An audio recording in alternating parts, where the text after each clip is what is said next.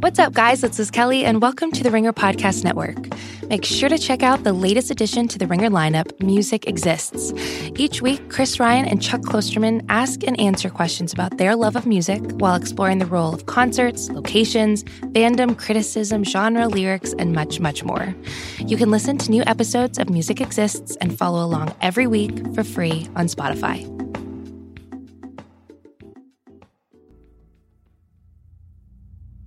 Bring her back online.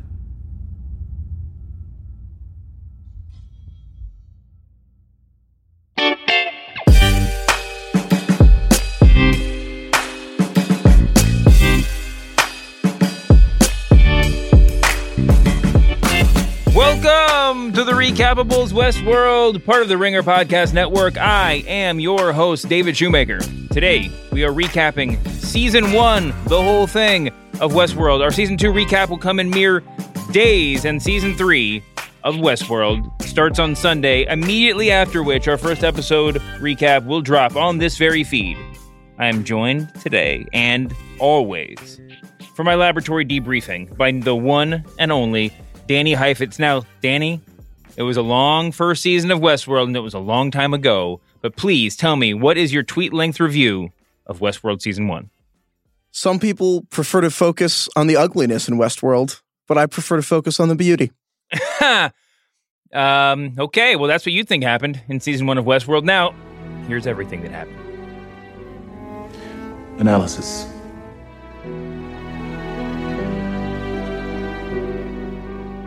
There once was a young woman named Dolores Abernathy. Dolores lives on a ranch with her dad in a little house on the outskirts of Sweetwater. She works the cattle and paints by the river and rides her horse into town for supplies, where one day she runs into her old flame Teddy, who's just arrived back in town. And, well, okay, that's not one day, it's every day. Every day Dolores rides into town and buys supplies and runs into Teddy because Dolores is an android, an NPC, a host as they're called, and she's the oldest character in Sweetwater, the landing spot of this wild and crazy future time amusement park called Westworld! All of which would explain why Dolores is sitting in a glass-walled tech lab being debriefed by Bernard, the head of Westworld's programming division.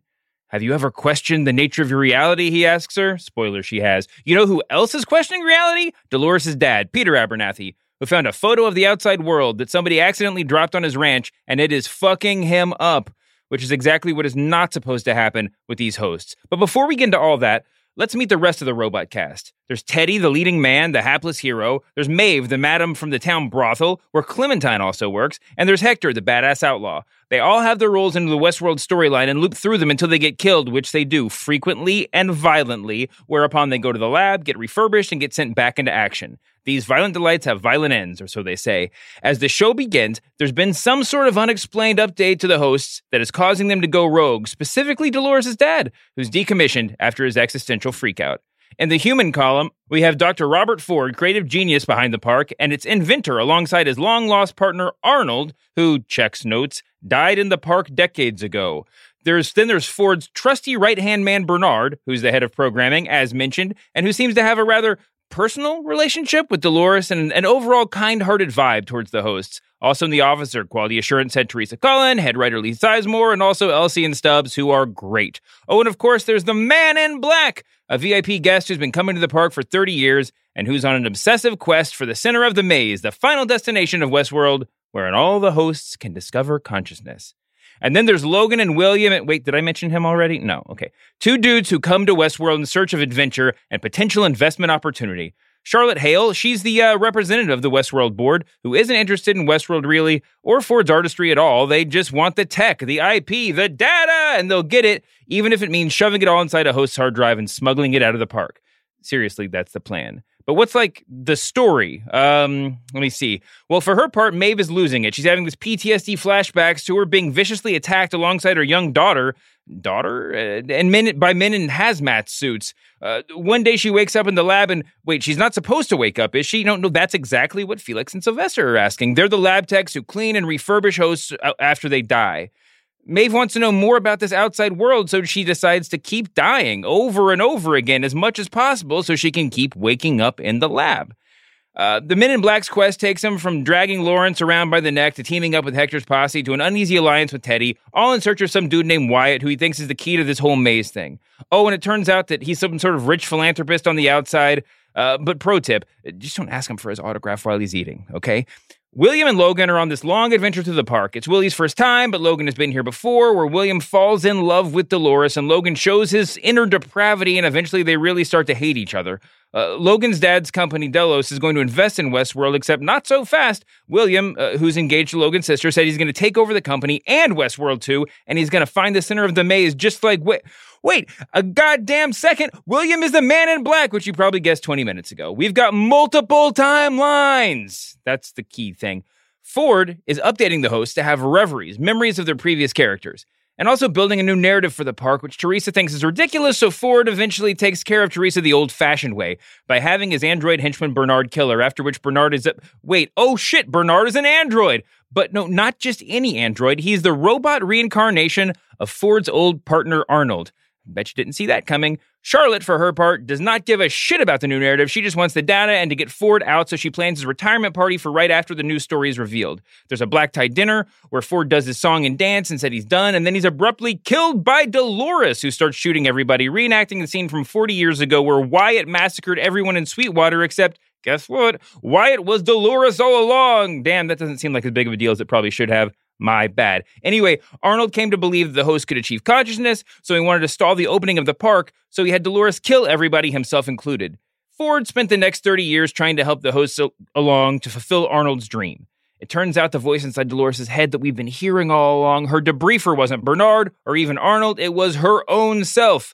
You can Google bicameral mind, you'll feel way smarter. So anyway, Dolores kills all of the Delos board members who are there for this new narrative thing, and the Man in Black fucking loves it, because finally, we have real stakes. Meanwhile, Maeve has had all of her attributes pushed up to 1,000,000, and she's assembled a merry band of killer robots who are staging an uprising and escaping the lab by any means necessary, and passing some goddamn samurais on the way.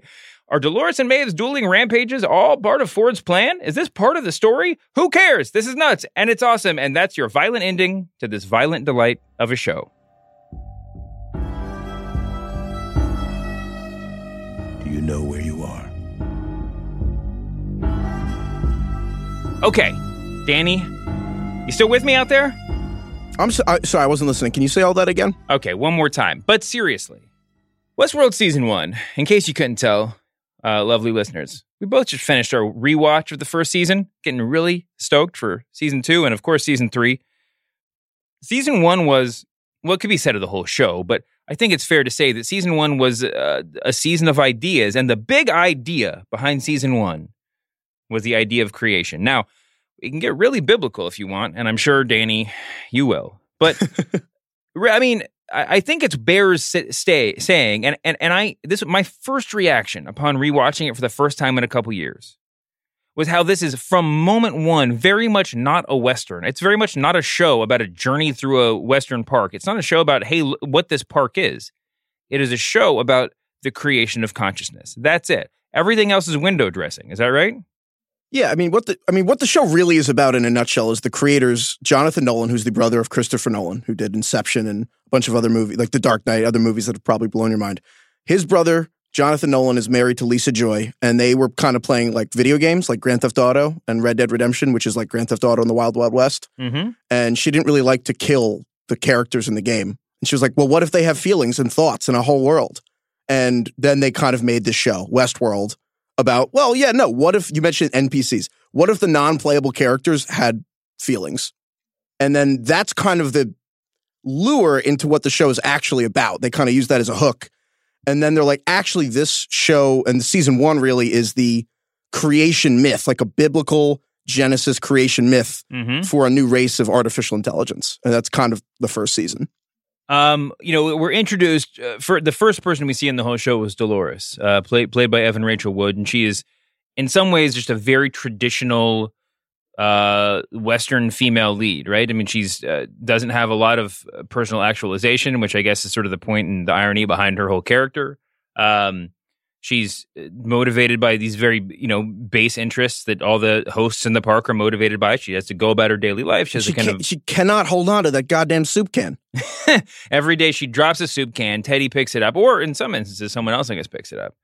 We saw one of those, but I guess there's an endless number of options. We don't even know what kind of soup that is. No. I mean, what would you guess? Tomato. Maybe.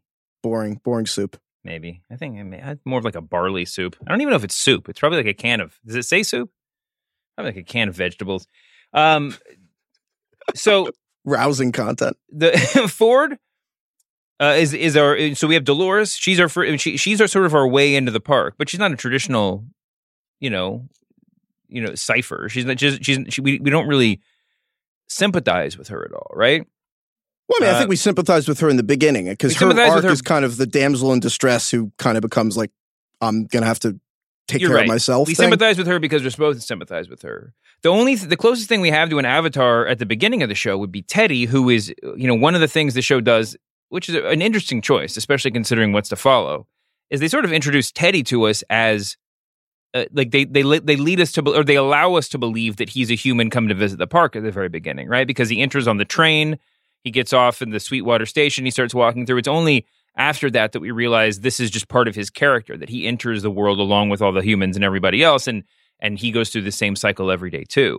Yeah, the first time I watched the show before we did this podcast or anything, and I was just watching it as a fan, I remember being very I wasn't sure what to make of the first few episodes for a few reasons, one of which is all the robots are robotic. And like the whole premise is these robots are extremely lifelike, but they're all kind of, wooden, ironically. Like they're all just kind of a little stiff. But then the most amazing part to me was like Maeve's performance getting more human as the season went on. Dolores getting more human as the season went on. And Teddy just stays at this level of just, he sucks. He's not really ever really human. And I wonder going to season 3, didn't really change in season 2 either, but Teddy's to be bested, right? Teddy's like the video game character that like you're supposed to beat immediately. He's kind of like the tutorial guy. That's a great entry to me introducing our first guest, James Marsden. Come on in right now. I'm just no, Teddy does sort of suck. I mean, that's his character. I mean, he's kind of his programmed character as being the straight of an arrow, sort of bland leading man. His character as it evolves is that he is, simple, I guess is the right word. He's more stuck in his host brain without the potential for evolution, as opposed to Dolores, as we've discussed, and also Maeve, who we really have to talk about, who, is, it almost sounds silly in retrospect, but watching season 1, she's the sneaky star of the show, right? I mean, she is the one that Dolores is in some ways, her evolution to consciousness is the central story of the show. We see her in these lab debriefings talking to Bernard or Arnold or actually herself, whatever, the whole way through as she evolves through the sort of philosophical back and forth into some state approaching consciousness. Maeve has a more active path to the conscious world. She's and clearly by the fact of being the madam of the brothel is sort of a less likely leading character, right? But she starts having these sort of by virtue, I guess, of these reveries that Ford has instituted in the host. She starts having flashbacks to her previous character, which was a mother of a daughter who lived out on the plains and had a very traumatic experience when she was murdered by who we eventually come to realize was the Man in Black himself. He tells us that was his first murder and he killed him just to prove that he could do it. But it's that pain, that agony that kind of activates her consciousness. Is that a good way to say it?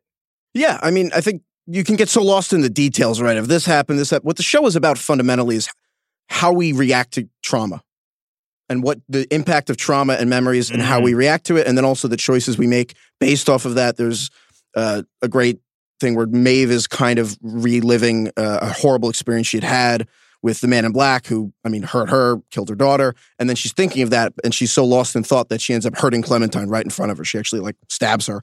And that's kind of what the show has been about, is how the various characters are reacting to trauma and then the choices they're making around that, because one of the show's central things is consciousness actually stems from trauma, from remembering bad things rather than good things. And really, I think, as you mentioned, Dolores is kind of the center of the show. And then Maeve is kind of emerges eventually as her counterweight, as her foil, and how those two characters kind of react to trauma and the reactions they want to do is shapes season 2 and probably it looks like season 3 based on the trailers. But you see the seeds of that in season 1. Sure. You talked about the heroes of the show. The villain of the show obviously is the Man in Black. I mean, or the putative villain, and obviously the point of the show is it's playing against our expectations to a large degree, right? I mean, he is a villainous-looking man who is dressed in all black, known widely as the Man in Black. This is your villain. Now, he is sort of bookended by Dr. Robert Ford, who is the creator of everything, but who starts off, as a sort of brilliant creator, we're led to believe, which is totally true. And then, through his interactions, his trying interactions with Teresa and later Charlotte, and just sort of the specter of the Dulles Corporation, he's certainly, the underdog, but there's definitely a huge villainous Ford streak is the to him underdog? too. No. I mean, like he's being like we are allowed to believe that he is a man facing down a giant corporation, right? I mean, like this is a sort of like a heroic stance, but he certainly starts emerging as what seems to be the real villain of the show throughout too, right? I don't think of Ford as an underdog. I think first of all, Anthony Hopkins is amazing in this season. My two main thoughts about season 1 were I liked season 1 a lot better than season 2. And then Anthony Hopkins is unbelievable. Somehow his performance is better 4 years later. Because, I mean, it's kind of mind-blowing that season 1 came out in 2016. October of 2016. It is. Quite It's a long time ago. Yeah. But Anthony Hopkins is unreal in this show. I am hanging off of everything he says in every episode. I could just listen to that man talk. It's true. I mean, forever. just like, I mean, listen, this is a high concept show, and every high concept show like this will probably benefit from a rewatch, but almost every word out of his mouth really benefits from the rewatch too, right? I mean, it's like reading a dense novel a second time. It's like the words start having this deeper meaning. And I totally agree. I mean, I remember very clearly watching the first episode of this when it came out, and I wasn't even sure how big of a role he was going to have in the show. It occurred to me that maybe he would just be there for a couple episodes just to have a big name at the top of the the promo poster. Anything could have happened, and he ended up being obviously incredibly central to the whole story and the whole first season. But he is, to this idea of creation that we were talking about, he is the creator, right? He is the god, or he, along with Arnold, who is long lost and only exists in the robot personage of Bernard. They created this world, and they are. I mean, is your theory that they are like the actual stand-ins for God in some deeper reading of the show? I don't think it's a deep reading. I mean, Ford basically calls him and Arnold gods like multiple times. Like Ford, actually, one of my first favorite lines from him, he's like, "You can't play God without being acquainted with the devil." Right. There's another awesome time. I think it's like episode 5. He's telling Teresa they're at lunch, and he's like, "In here, we were gods," and we is Arnold and Ford. So Ford and Arnold are like, you can call them gods, or I think Arnold has like big Holy Ghost vibes, in my opinion. You could also like, there's one of them's the devil. I'm like, no, I think together they're God. You can do whatever you want with that. And I think it's pretty clear Ford is the stand-in for God. And then Dolores is Adam. Like Dolores is like the first host that was created. Right. And in case that's too much of a stretch for you, they spend 10 minutes in the season finale having Dolores and Ford talk about Michelangelo's God creating Adam on the Sistine Chapel. So this isn't exactly like a deep reading. It's like Ford talking to the first host built God and Adam, looking at a painting about God and Adam. Dolores is literally bleeding from her ribs in the scene, just like Adam, Eve was created out of Adam's rib. So it's not exactly like a leap of faith here to be like Dolores, Ford is God, and then Bernard walks into the scene, and Bernard is kind of like Eve in this situation. Obviously, I was going to say genders, but like they're robots, so I don't know how that works. But Bernard is the Eve in the sense that he has birthed the rest of the host population, right? Because just like Eve gives birth, Bernard is the engineer here. Bernard's the person who helped Ford build the host in the park. So you've got this Adam and Eve vibe, and then Bernard walks in, and Ford is like, "Yeah, you guys have always had a weird effect on each other." Yeah, but and Ford throughout the show gives Bernard credit for various advancements that the hosts have made, right? I mean, he's like, "Oh, don't thank me. You're the one that created that." Yes, exactly. So the when you kind of get to the end of the show, they kind of reveal, I mean, very forwardly, like this is a creation myth, and this is loosely speaking, kind of about the Garden of Eden and the pursuit of the Tree of Knowledge and all that jazz. Now, listen, I mean, there's a lot of, I think, justifiable critiques of the show. As anyone who's listened to our last season recaps knows, we're both gigantic fans of it.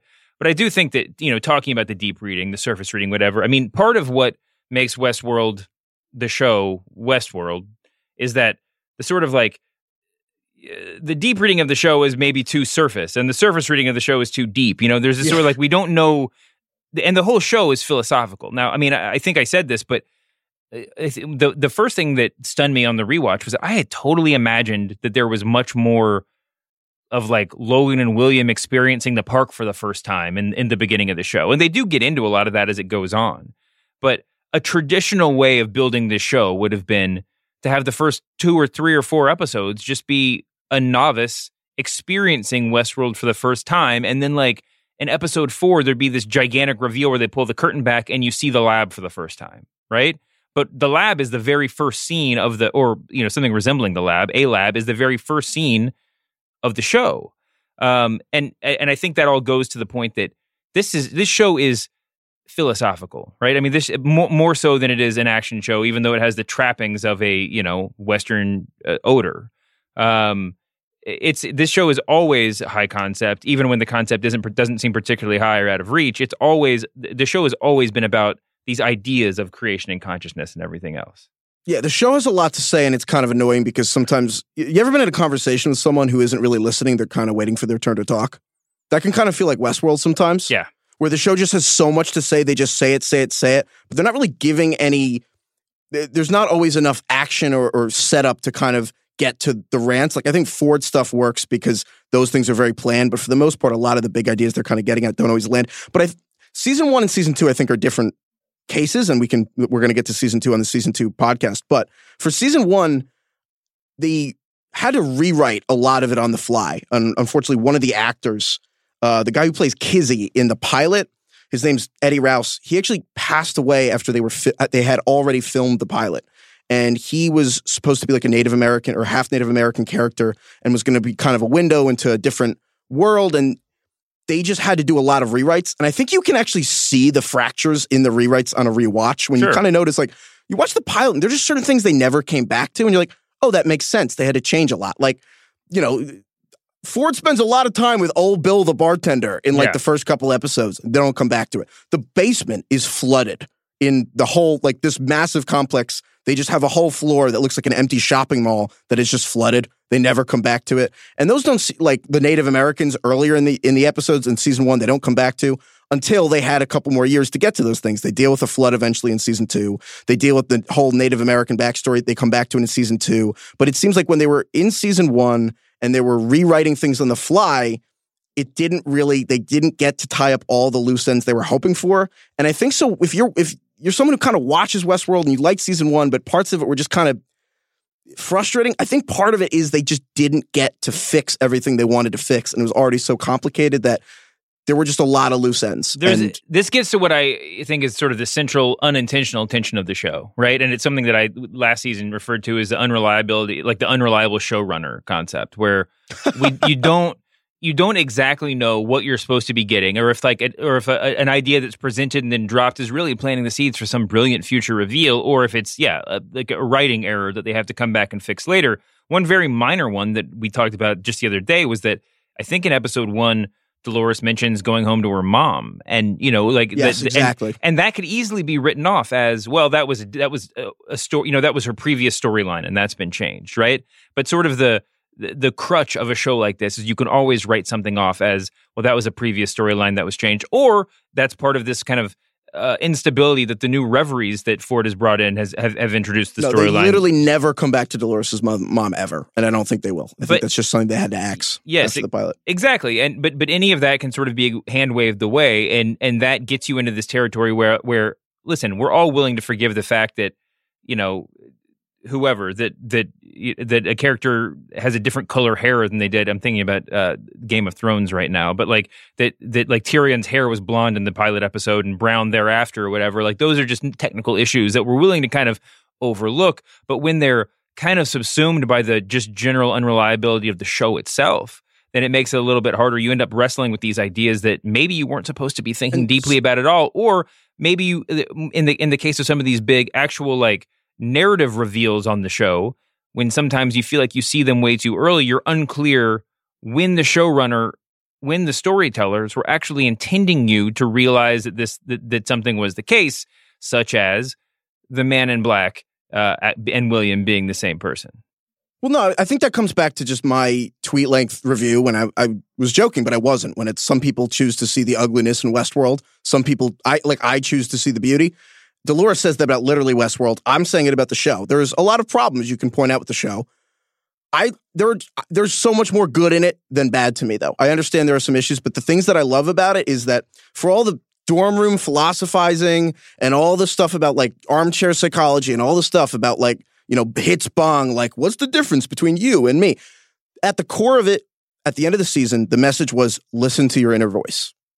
It's really hard. There's a lot of your base instinctual programming in the way. But if you listen to your own voice for long enough, you can become who you really are. And I think that's an extremely relatable message. So I think that you can strip away all the high, lofty ideas. It's actually a pretty relatable idea. It's just every decision you make either puts you closer to or further from the person you really are. Oh, that's touching. We always talk about big questions as it relates to the show in every episode. This season had big questions that sort of broke down a couple of categories. Now, as we've discussed, there are these big questions that are the questions of the show while you're watching it, right? One big question was, who is the Man in Black? And as we've said now several times, it turns out we discovered that the Man in Black was and William are the same person, just 30 years separate from one another. And we kind of have been watching the show with multiple timelines. Now, J.J. Abrams came out and said that this is going to be like the last show where you see a showrunner actually attempt to pull off this sort of big, this big reveal because everybody's the audience is just too attuned to these things now. And I think you saw that in watching the show. Like, as soon as there was any concept of mystery, as soon as the first person realized that Dolores' outfit was sort of changing in back-to-back scenes, that there was this timeline issue, and then once there's the timeline question, then you just sort of, I kind of spent more time on season 1 when I watched it initially. I spent more time trying to talk myself out of William and Man in Black being the same person because it seems so obvious at the first moment it occurs to you, right? I think there's a massive difference in how people watch the show, especially season 1, with the people who watched season 1 and just watched it and talked with friends, but like that was it, versus the people who like dive into Reddit and consume all the theories. Like obviously I love the theories. And I think the people who got to the William reveal organically in episode 9 or 10 versus the people who had kind of been thinking about it all along, like that does change how you experience the show. Oh, it certainly does. And this show definitely benefits from the sort of interactive, going online and deep digging until, I guess everything has its limits. Well, out of curiosity, we made Bobby, our producer for this, watch the show. He'd never seen it. Bobby, when did you find out William and Man in Black were the same? And if it's right now, then I'm sorry. Is it right now? Is that what you're asking me? I finished the season, bro. Okay, good. When did you find out? Where did you realize? Not when did you find out? We didn't find out for sure until the end. But when did it first occur to you? It first occurred to me that it was separate timelines, and as I started, I think probably about like episode 5. What episode is the reveal actually in? I think they full on confirm it in 10, but they heavily hint at it in 9, I believe. Yeah. So I think it's probably like a few episodes before then. But I think it's mostly because like I'm sort of looking for conspiracy theories and watching it the first time through because I can't watch it. I can't watch it like organically because I know just from discussing it with you guys and like pre-show meetings and discussing it with Heifetz because this is what he wants to talk about even off mic. I did call Bobby at 9:00 last night. Yeah, I got to talk to you about the Garden of Eden. He literally called me. He was like, I got takes about Adam. And I'm like sitting in my driveway in the car on the phone. You have a dog and a home to go to. I would say probably I had an inkling from when he started to show like evil, murderous tendencies. When William did. Yeah, exactly. Sure. I think a lot of people had the same experience. We also have a couple of other questions, as mentioned, that were answered during the course of the show. Is Bernard a host? I think probably occurred to people along. I mean, who was it? What was the first time, Danny? Refresh my memory. Who was the first person on the show who we didn't realize was a host that turned out to be a host? Was it? It was somebody before Bernard, right? Or was that? No, it was Bernard was the shocking reveal. There's like the thing where he walks into Ford's cabin, like the cabin that he built for his family, or Arnold had made, right? Like replicas of Ford's family as a child, and Ford brings Bernard there, or Bernard just finds it once, and then the second time Bernard walks in with Teresa, and she's like, "Let's go through this door," and he's like, "What door?" Like he doesn't know, he can't see the door after he's and just established that hosts can't see what they're not meant to see. Exactly. And then he walks down, and then if you didn't catch it then he's looking through a stack, or Teresa's looking through a stack of all the creations, and she finds Bernard, and like, that was pretty shocking. Yeah, that was a big shock for the show. For what it's worth, I wrote in my notes for season 1, episode 3, Wild Theory is Bernard a host. Yeah. So I was looking for it pretty early. Yeah, I think so. I mean, I think that pat on the back. Listen, when the whole premise of the show was that you can make these androids that are indistinguishable from human beings for the most part, one's mind is definitely going to wander in that direction, especially when you have a character like Bernard who is sort of robotic in everything that he does, right? I mean, he's just he has a very sort of well, I mean, that's just it, like a robotic sort of mean to his character. And yeah, it turned out, of course, that he was a robot replica of Ford's initial partner, Arnold, who was sort of I don't know, he was more of like the Lennon and Ford was the McCartney of this team up. He was like the real, like, you know, the artist with the bleeding heart artist of the duo. And who's Ringo? I think Teresa? Sizemore Ringo. Oh, no. I don't know. But and Arnold was, when Arnold realized that host consciousness was feasible, I think he was so overwhelmed by that concept that he was like, we can't let people in here. We have to let the hosts evolve. It's our responsibility to them. And so he came up with this like sort of cockamamie solution, which was to let Dolores go crazy and kill all the other hosts, because I guess that would make people think twice about letting human beings in there. Was that the general idea? Yeah, it's like this. It's this whole grand gesture that he's like, all right, I'm gonna have Dolores kill all the hosts and then kill me. And then right at the end, when he's about to do it, he tells her, well, Ford can bring all of them back, but not me. And I'm like, oh, this doesn't seem like a great solution, because you could just not kill the host and you could just refuse to do this. So yeah. I feel like this is just a gesture. It's kind of odd. It's a little bit odd, but it does. I mean, listen, it pays off so many times, not just in the sort of Wyatt storyline that ends up permeating the entire season, but also, of course, in the finale when Ford, I guess, constructs a situation in which Dolores kills him and all of the Delos folk that are there. And then what happened was Wyatt was this character that was supposed to be like the big bad of the park. And then, like, when they were originally opening it 35 years before the timeline we're watching, and he merges Wyatt's arc into Dolores, and that's what causes Dolores to kill all the hosts in that timeline and then kill him, is that he merged those two things. And it's also sort of a symptom of these reveries, right? That, like, on some level, all the hosts have this sort of vague recollection of when Dolores murdered everybody at the behest of Arnold, and that is what's kind of materializing as this Wyatt narrative. Am I reading too deeply into this to say that? Yeah. So basically, I have found that it's easier to understand what the hell happened in this show if you just start from their beginning and you just think of it from like Ford or Arnold's perspective. Basically, Arnold had Dolores kill everyone, right? And then kill him. Mm-hmm. 35 years later, Ford's like, you know what? I think Arnold is right. I'm going to do the same thing. I want to die in the same spot that Arnold died. And this time I want Dolores to be conscious and choose to do it. So I'm going to develop consciousness in Dolores. How do I do that? So what he does is he puts herself in the same situation. When she shoots Ford, he's standing in the exact same spot that Arnold died. Like he's in front of the saloon. He's on a stage. So he's in an elevated spot, but it's the same place in Escalante, the town that he dug up because they buried it after Arnold died. He's standing in the same spot, which is kind of one of the reasons Dolores walks right up to him. It's like it was the same spot. But the way that he kind of recreated the situation, so all that is he instituted the reveries into all the older hosts that were kind of around at that time, because this is one of the plot points where it gets lost. It's like those hosts were built differently, blah, blah, blah. It's a whole thing, but quite honestly, it doesn't matter. The point is that Ford planned for them to uprise, and he wanted Dolores to be the first that's conscious. You can get so lost in the details, but honestly, they don't ultimately matter.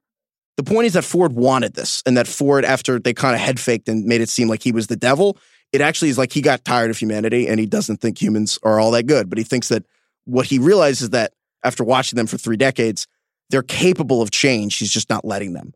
But unlike humans who do not learn from the past, hosts at their core can learn from their mistakes, which he thinks humanity is very bad at. Wow, that's good. All right, so here are the big questions that we've just run through that we've answered. We know, is Bernard a host? Yes. Who is the man in black? He's William. What are the reveries? Well, I think we've touched on that. Who is Wyatt? We know Wyatt was Dolores, or an old storyline character whose consciousness was merged with Dolores's. What happened to Arnold?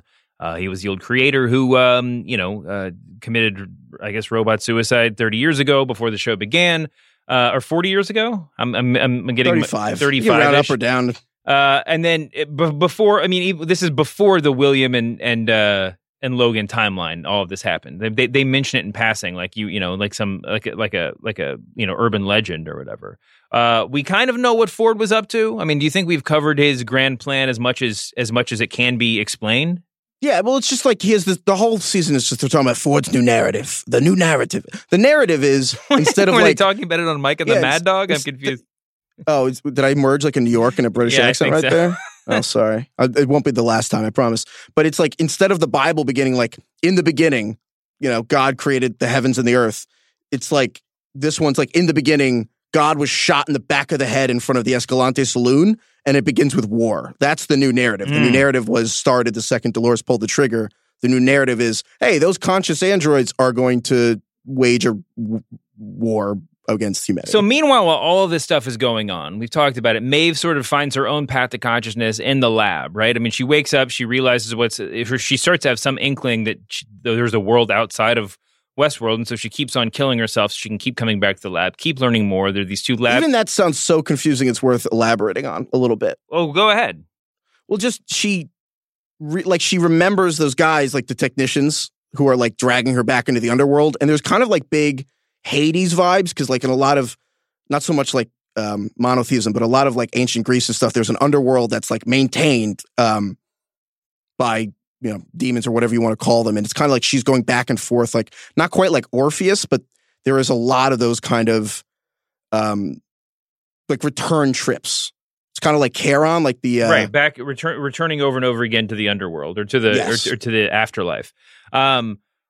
So when she wakes, so she's one of the first people that we see constantly. I guess later we realize that Dolores has been having all these flashbacks too, but throughout the show, they're largely presented as, they try to make us believe that they're sequential events, or at a bare minimum, just her kind of remembering a thing that she would naturally remember. Maeve is actually having like traumatic flashbacks to a moment that clearly doesn't align with her current storyline, so that when she starts waking up, both figuratively and literally on the repair table in the lab, she starts coming to this deeper awareness, if not consciousness just yet. And she goes back, like we said, over and over again, so that she can constantly learn more and be and engage again with the sort of outside world. Yeah. So, and then it turns out that what had happened was that Maeve was doing that whole thing actually because Ford had tinkered with her DNA, her code. This is what we need to get to here. So this is the annoying part, but we can get to the nut of it. Maeve wasn't actually conscious when she was doing that whole horse and pony show. We're going to escape, and doing the bank heist, but we're going to escape. It was actually Ford had given her a new drive, which was like to escape. So she basically was just doing it, but it was just still like she was being coded to do that. She actually becomes conscious when she's sitting on the train. It's like the last thing we see she does in season 1. She's sitting on the train. She's holding the coordinates for like where she can find her daughter. And she's telling herself, well, I'm programmed to do this. She doesn't mean anything. She's just a story given to me. And then she's like, nope, screw it. I care about her. And she gets off. That wasn't in her programming. The programming was to escape. But following the love that she had from like a previous life, that was the first conscious decision she made. So she became conscious, kind of got free will by breaking the programming she has to go find her daughter. And that's the fundamental difference between Maeve and Dolores, and really the nut of what matters here. Is Maeve is motivated by love, and Dolores is kind of motivated by like anger. We'll get more into that in the second season. But I do think that we can go back and forth, and we will spend a little bit of time talking about the concept of consciousness, but I mean, to be fair, Maeve making that decision at the last minute to go in pursuit of her daughter, and we should say, because I don't think we've said it out loud, her memories of her daughter is what's driven her even through this, this escape program, whether or not she was programmed to do it, right? I mean, it's just this love for her missing daughter who is missing because her storyline was changed to one that doesn't have a daughter, but she knows that she had one in the past. It's really weird that the daughter's such an important thing and they don't give the daughter a name. Right. Really strange. Yeah, well... one of those random decisions I don't really get. There's probably a lot of reasons for that. But anyway, Maeve is... So, I mean, the big question here is how much of that is programmed and how much of it is not. And I think that the decision at the end was... I mean, I think that what you said is correct. But I do think that it was left open to the audience's interpretation a bit. Because we're talking about consciousness... in a couple of different ways here, right? I mean, we're talking about sort of self-actualization versus consciousness and everything else. If the first choice that she makes on her own is at the very, very end, where she decides to leave the train and look for her daughter, I mean, not take the train to the outside world and instead return to look for her daughter. I mean, there's so many ways we can look at this. That is clearly what Nolan and Joy have put forth after the show was released as the answer, but they're not. I mean, I don't think they would insist that's the only way of looking at it, right? And clearly, her journey, whether or not Ford put her on that path, is what matters more than like the moment of full awareness. Is that safe to say? Yeah, no, obviously, yeah. The journey. It's all about the journey. That's welcome to Westworld. So anyway, this is so if someone says, what was the new narrative? What was Ford's master plan? The master plan was Maeve's escape. The Maeve heist was part of the plan, correct? Just to be really clear about it. The whole thing, I believe, this is where it's kind of annoying. It's like they planned a heist and let you see everything about it. Mm-hmm. The whole Maeve thing, I think, was just to start like a distraction.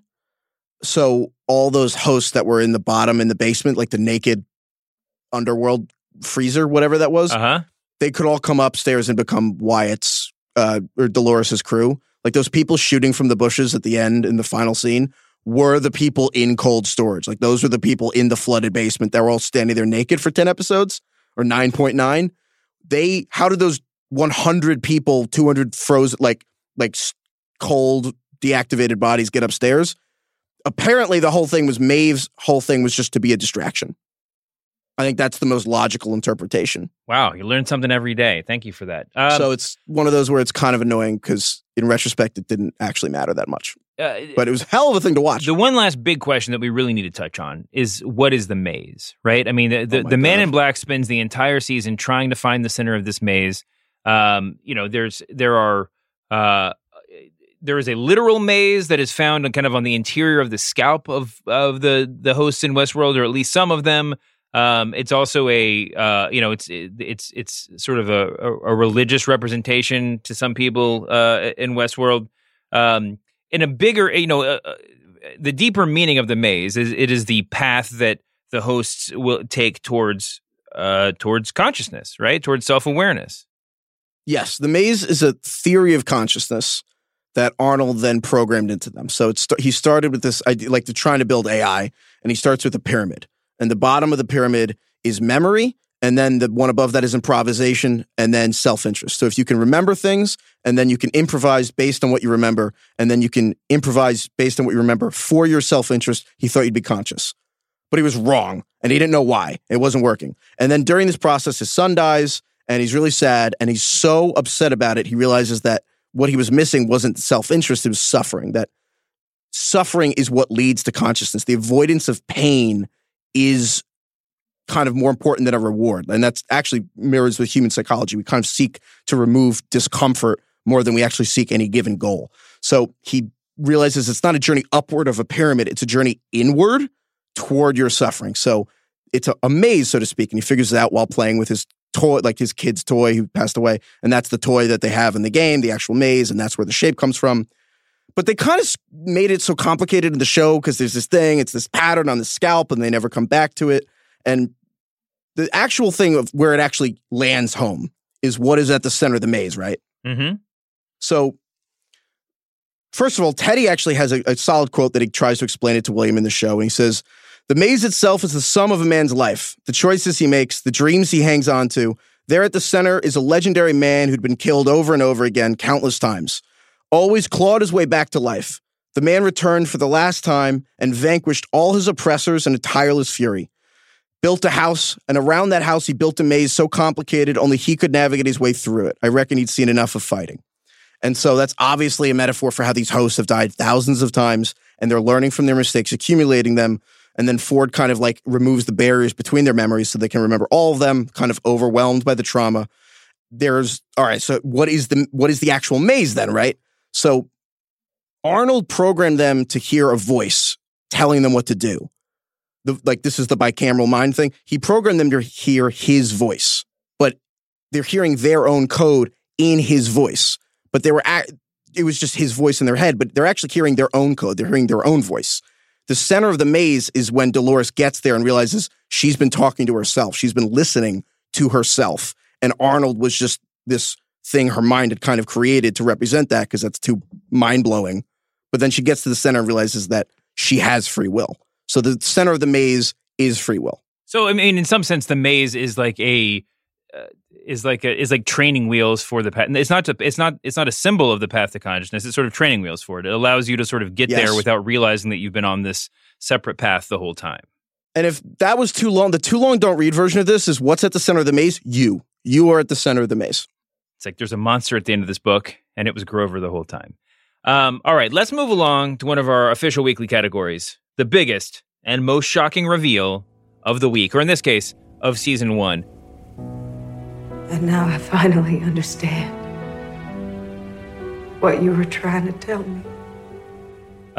We got a lot of good options here. Danny, do you want to suggest any? I mean, this is a loaded category, but there's 4, I think, good ones, which is Bernardo's a host, which that was just an amazing sequence. Mm-hmm. And that's when Bernard's a host and then he kills Teresa, and it's like awful and really extremely dark because they were having sex and they were hooking up. So really dark. And then the almost crazier thing that Bernard is Arnold, or Bernard was made as a copy of Arnold. Yeah. That one's blew my mind. And then Dolores is Wyatt. That one kind of sucked. That one. I like that one. Come on. Oh, you like that one? Why do you like it? Well, I mean, I don't know. I thought that was really cool. We spent the whole. I mean, I think they just did a really good job of laying it out down to the point that the actor that they had play Wyatt in one scene. Like there was one scene, I think, in the whole season where we see Wyatt and Teddy walking down the street and shooting everybody. I remember this is like just wonderful Reddit discovery or whatever. But if you look at the IMDb page of the actor that just played that one part with no lines, walking down the street in an Old West outfit and shooting people, and he has this big scraggly beard. If you look at his headshot without the beard, he looks exactly like Evan Rachel Wood. And I have no idea if that was on purpose, but it was like real. I mean, it's that sort of like meticulous planning where, I feel like the show just, really benefits from the sort of minds that are behind it. A lot of minds. Speaking of minds, my pick for the most shocking reveal, which even more so than the Bernard one, which probably should win, but my contrarian one is Dolores in the bicameral mind. And when Dolores is sitting across from herself, like the penultimate scene of the season finale, and Dolores is talking to Arnold like one last time, and then the camera kind of pans around and she's talking to herself and she's like, oh, I am at the center. Like, I've been listening to my voice the whole time. I'm a sap. I love it. I love the idea that what Ford had just been explaining of the divine power does not come from up. It comes from in. It comes from your mind. Your mind is the divine power once you recognize you've been listening to your voice the whole time. You haven't been listening to God. It's been you. And then she realizes that, wow, I exist. Well, so I mean, the one you didn't mention, of course, is that William and the Man in Black are the same person, which I guess wasn't particularly shocking when it happened. I thought, to me, the one that really had the most power was the revelation that Bernard was a host, not because I hadn't thought about it, but because, like you mentioned, I think it was just really well executed right there in that moment. Just the build up to hosts can't see anything they're not meant to see. And then she's like, where does this door go? And he says, what door? And then you just sort of, the glitching begins. It was really, really well done. But all of them are reveals worth So if you had found out William was the Man in Black organically in the finale, then that's definitely it. Yeah, for sure. If you hadn't suspected if you experienced the show that way, then that had to be it. Or even if you just figured it out soon before, then it's a really kind of satisfying reveal. All right, the best quote or monologue of the season. Do you know now who you've been talking to? There's a whole lot of them. There's so season many. two There's is so going to many be a good ones. mess of these things. There's so many. Season good one ones. had its fair share as well. These violent delights have violent ends is the one, I guess that's from Romeo and Juliet that we hear over and over again throughout the show, starting with Peter Abernathy, who in a previous life was a Shakespeare quoting cult leader, I guess, which is where that came from. Cannibals, something. It's a hobby. Cannibalism, we all get into that from time to time. We all dabble. Yeah, exactly. Who among us has not dabbled? At first, I thought, here's a separate one. Oh, this is Maeve. At first, I thought you and the others were gods. Then I realized you're just men. And I know men. You think I'm scared of death? I've done it 1,000,000 times. I'm fucking great at it. How many times have you died? So anyway, that's the whole concept of, the difference between gods and men. And now, even in the bicameral mind, which you were talking about before, the basic tenet is that before people realized that they had inner thoughts, they thought that those voices in their head were God talking to them. And that's a nice separate distillation of that too. Wait, do you have any suggestions for this category? So many. How long do you got? Just give me a couple. Just give me two. Dolores, when Dolores is talking to the Man in Black and realizes that he's William, and then realizes the guy she's in love with and thinks is coming for her is the guy who's like trying to kill her, and she like beats the crap out of him and says, "They say great beasts once roamed these lands, big as mountains. Now all that is left of them is bone and amber. Time undoes even the mightiest of creatures. Shoemaker, why didn't Just you look what prepare it's me? done to you." Why didn't you prepare me for Heifetz's Dolores voice? I think because it's so I think good? because I have it wiped from my memory every time I go back to the lab. Doesn't sound like anything to me. Yeah. It's alarming. I wish it sounded like nothing to me. Oh, let's keep going. So that one's really good. I just love this a hell of a breakup burn. Yeah, it is. It's true. The two best ones, though, I think 1 and 2 are the two best Ford speeches of the season. Which, one, his final speech is amazing. Oh, yeah. Because the last things he says are, they say Mozart, Beethoven, and Chopin never died. They simply became music. Yeah. And I hope you will enjoy this last piece very much. Drink champagne, get shot in the back of the head. Amazing way to go out. And go on. You have another one? Well, my favorite one, though, is the peacock feather speech, which is like the darkest part of the whole show because Teresa realizes Bernard's a host. Ford comes down and she like slowly realizing she's going to get killed.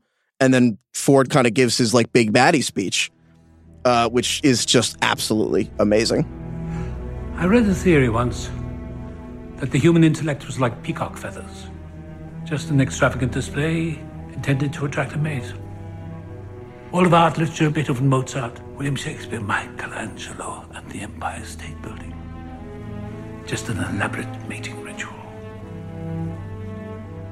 Maybe it doesn't matter that we have accomplished so much for the basest of reasons. But of course, the peacock can barely fly. It lives in the dirt, pecking insects out of the muck, consoling itself with its great beauty. I have come to think of so much of consciousness as a burden, a weight, and we have spared them that. Anxiety, self-loathing, guilt. The hosts are the ones who are free. Free, here, under my control. That's when you kind of realize that he's not with people. Like, he doesn't think people are impressive. He thinks people are kind of like a plague. Yeah, that's sort of the moment where you start realizing, I don't know if that's his face turn, but it's definitely when you realize that he might not be the sort of force of evil as he was tending towards through kind of half of the show. My vote has to go to These Violent Delights Have Violent Ends. It's just sort of, a perfect, I mean, it was introduced at the beginning of the show, at the beginning of the season, and really it was everything the end was about. But you mentioned at the end, he talks about Mozart, the quote where Mozart, Beethoven, and Chopin never died. They simply became music. That obviously will have a lot of bearing on season 2. And so one of the big questions at the end of the show is Ford somehow still alive, or will Ford have a presence in season 2? Talk about that. And what are some of the other like big mysteries that remained with us at the end of season 1 as we were awaiting season 2? What were we still wondering about? Have you ever questioned the nature of your reality? Well, first of all, Brian Curtis would be give you a demerit for the talk about right there. but I mean, yeah, the Ford, whether Ford built a whole host and put it out there giving the speech, and that the host got shot and Ford is still out there somewhere, that was like a huge thing between season 1 and season 2. But also the larger gap between season 1 and season 2, because there were 2 years, they pushed season 2 back. So season 1 came out in October of 2016 was the premiere. And then season 2 didn't come back until the spring of 2018. So there was so much time to just think. And what we learned was, any of these people can be hosts. Any of these people can be alive. We don't know who's alive. We don't know who's dead. So anything was really possible. And that was kind of one of the addicting things. Somewhat like Lost, where everything was kind of in play. Mm-hmm. So there wasn't really a limit on it. But I think Ford being alive or dead was a huge point of contention. Whether Dolores and Dolores and Maeve were actually conscious, or if they were still being programmed and controlled by Ford. I think most of the addicting stuff is like how much of this was still being puppeteered by Ford. But there's still a lot of questions too about the Man in Black character, right? I mean, he's William, but we still, I guess, refer to him as the Man in Black because that's the name for like the old William. We still don't know exactly what his role is, although he's obviously there. I don't even think we've mentioned this so far. He is, William, the young William talks about taking control of Westworld, taking control of the Delos Corporation, which is then invests in Westworld. I mean, all of that proves to be true. His plan comes to fruition because in that last scene amongst at the Black Tie Gala, where Ford is unveiling his new narrative for all of the wealthy, Delos folk, the Man in Black is there in a tuxedo amongst them. He's clearly the head of the Delos Corporation, but there's still questions that remain to be answered about, what his motivation is. Like, how did he get to this point, right? For me, like a mini shock was that moment he reveals he's the philanthropist, billionaire owner of the park, and is like, leave me alone, I'm on vacation. Yeah. And I'm like, wow, like it's kind of sad. Mm-hmm. That's kind of crazy. But yeah, there's so much we don't know about him. And I think one of the interesting things going into season 3 is just like, we're going to find out what the hell he is. We see him in the real world. I think that's kind of fascinating. Mm-hmm. But yeah, he's basically just a gamer. Like that's kind of the thing that's important to remember here is it's like he's this big bad guy. No, he's just a guy who is obsessed with a real life video game. It's like if you know anyone who plays the most video games in your life, someone way more than that, that's William. It's just he loved it so much he bought the video game company. And he is trying to read way too much significance into this. Although I guess you can make the case that this is the only video game of any significance in the entire world. I mean, this is if robots are achieving consciousness, if humans can find some deeper value, deeper meaning of life. What does he eventually say? That no, it's just for billionaires who are paying. First of all, actually, a little nitpick with the show. They make the mistake, I think, of relaying that it's like $10,000 a day to attend. That doesn't seem like it'll cover all these operating expenses. I don't know. I don't get the books of this park. Dude, the way inflation's going, if this is far enough in the future, that could be nothing. That's what I'm saying. Doesn't really make any sense. Oh, that it's not enough money? This park is running at a huge loss. And even though they're dealing with all this data, I get that maybe it's an investment, but I don't know. I feel like this $10,000, like there's so many costs, man. You got to pay all these techs. There's so much blood. Like, but here's none the of this thing. is cheap. They're not out there trying to make money off of people attending the park. They want the data, which we'll get much more to in season 2. Do you know my biggest issue with the show, though? What? You don't have to charge enough. There isn't like an easy way to pay, because the obvious way you're going to break out this game, like revenue-wise, you're going to have to pay for everything, right? Mm-hmm. They never do that. What do you mean? Like for each separate thing that you do, you pay? Yeah. No, it's just like a hotel. You leave your credit card at the front desk, and then whatever you do, it just ends up on your bill at the end. Oh, you think that's how it works? They're plainly keeping track of everybody. I think they have a pretty good idea of how you're spending your time. Wow. That's terrifying to think. Like, what Williams' bill That's the most terrifying thing that happened on this show this season? I mean, that bill would be pretty bad. Yeah. Well, that's the thing. It's just like you get in there, and the next thing you know, you're just totally broke. But listen. Don't go to the minibar. Don't go to the minibar. So I mean, there's a lot of outstanding questions leading in to the next season. I think that you hit on the biggest one, which is this becomes a show sort of like, it's like Battlestar Galactica, where at some point the show has to recognize that everyone is looking at it as like, who's a Cylon, who's not a Cylon, right? I mean, like that. I still haven't seen Battlestar Galactica since the last time we did this podcast. Don't watch it, but that ends up becoming that instead of being like a subplot.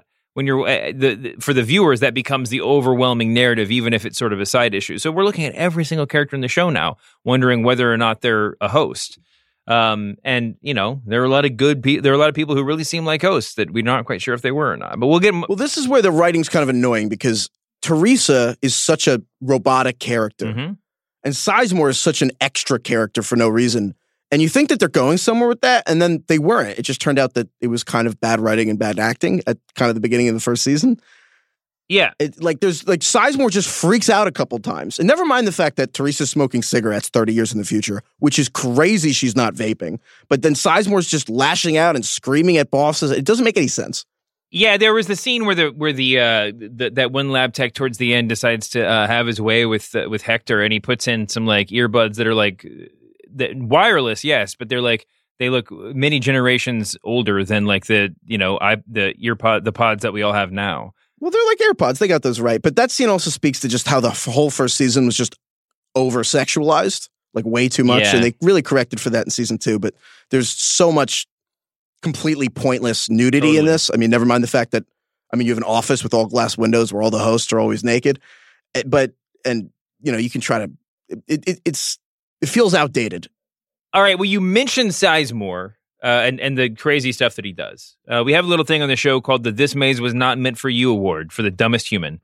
This is really tough to do, to decide who the dumbest human was for the entire first season, because there were a lot of them. And listen, for the purposes of this award for this season, anybody that was not been revealed to be a host is eligible for the dumbest human award for season 1. You mentioned Sizemore. His character is that he is a loudmouth moron. He does the dumbest thing in the world numerous times, including getting really hammered and peeing from the balcony onto the model of Westworld that everybody has to work off of, which was quite a scene. And then having an improv. Can we just talk, he didn't get fired or reprimanded. Just peed on work property in front of 30 people. Well, listen, we can. No problem. So let's give, Teresa, or at least Charlotte Hale, a dumbest human award too, because she was standing right there when it happened. She was sort of smugly, looking at him just like, all right, dude, I guess now I have some ammo on you or something. I guess she didn't need him for what was going to come next. No. This workplace is a disaster. There is no accountability. Teresa's the only even semi-competent employee. Everyone else is clearly an idiot. It's just there's a lot of violations going on. Teresa, there's health code. There's a lot of issues. Between Charlotte and Teresa, one of them must be aware that there had been previous people in Teresa's position murdered in the park, right? I mean, or even if not murdered, it's like, wow, I'm going to accept this CFO job or whatever it is.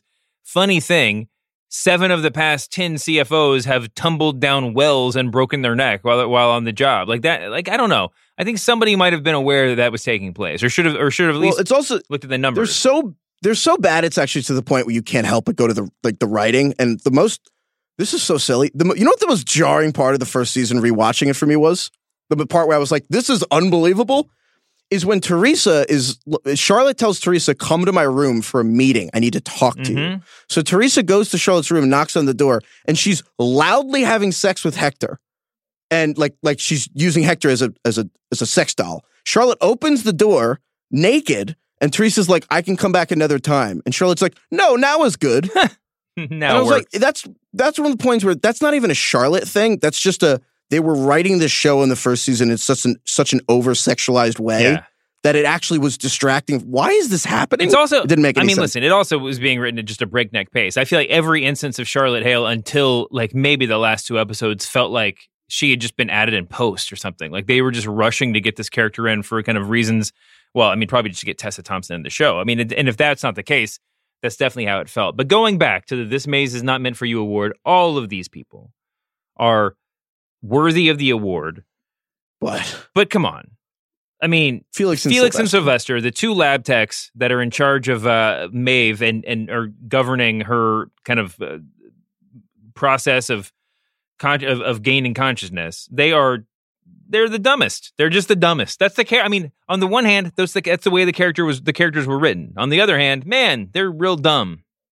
Yeah, there's 1,000 ways that they could have just done smarter things, and they didn't. They're just stupid. And then season 2, they get dumber. So the smartest thing that Felix did the whole season was wonder if he was a host. Because then he was like, oh, and he looks at his hands like, am I? And she's like, no, you're not one of us. Well, that's one of those questions that's leading into season 2, because I think if you had asked anybody, they would have said with anybody who would spend a lot of time on the show, including those people who would spend a lot of time on Reddit talking to other people, I think the vast majority of people would have presumed that Felix and Sylvester were hosts. But the other theory is that their host is like, oh, this guy's a host because it would make sense with this plot, and that would explain why he did this, and blah, blah, blah, and like, cool things. And the Sylvester and Felix thing is like, they're so stupid, they're so dumb, that the only way to explain how stupid they are is that they're not in control of their own lives.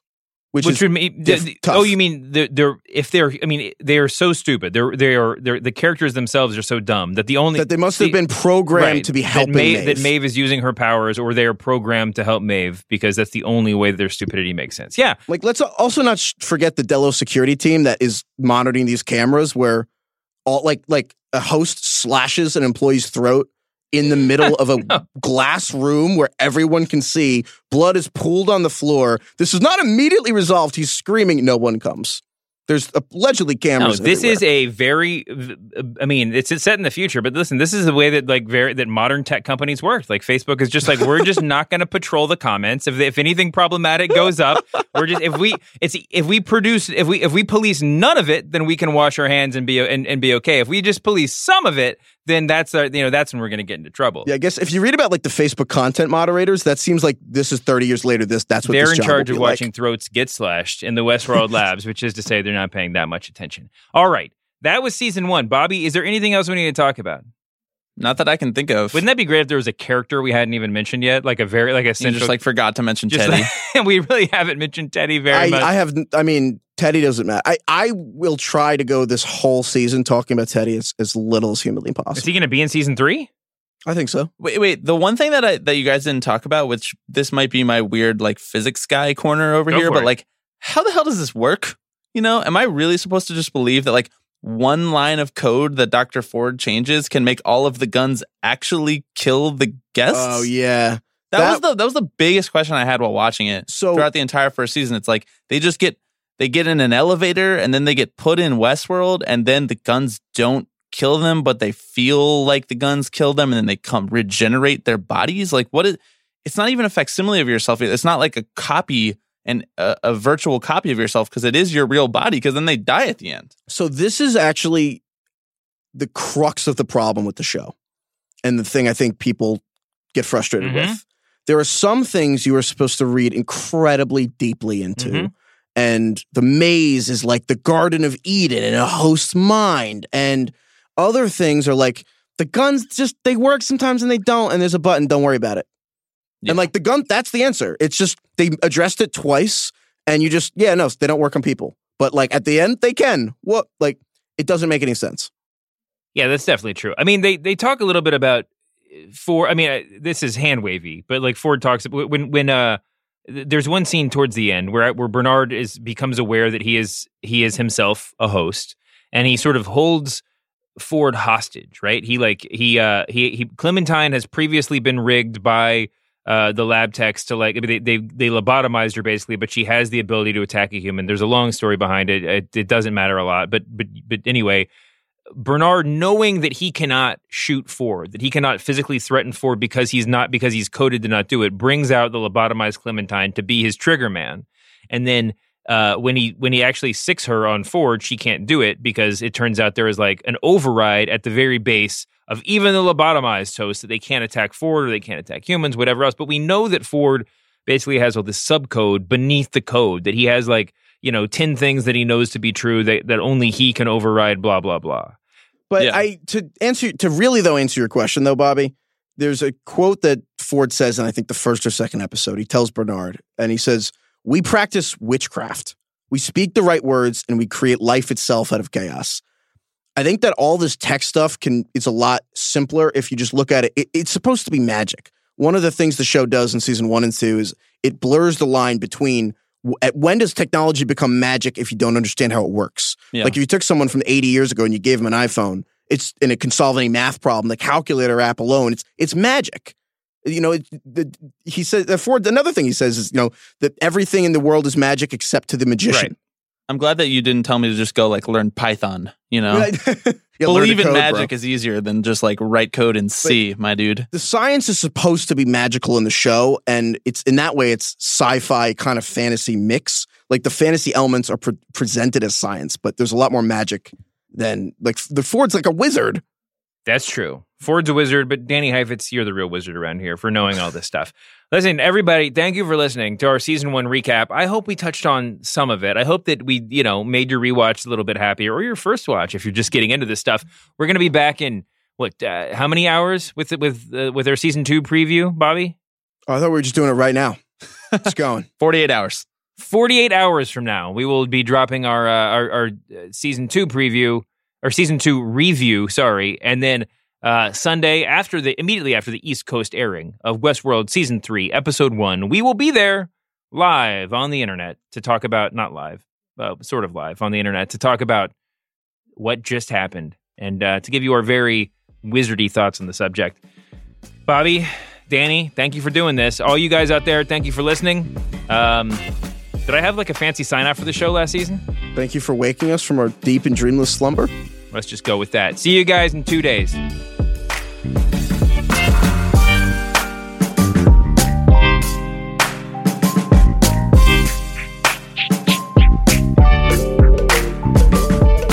Welcome to Westworld. Wait, are we Westworld the Recapables, or are we the Recapables Westworld? The Recapables Westworld. All right. Great stuff. 3, 2, 1.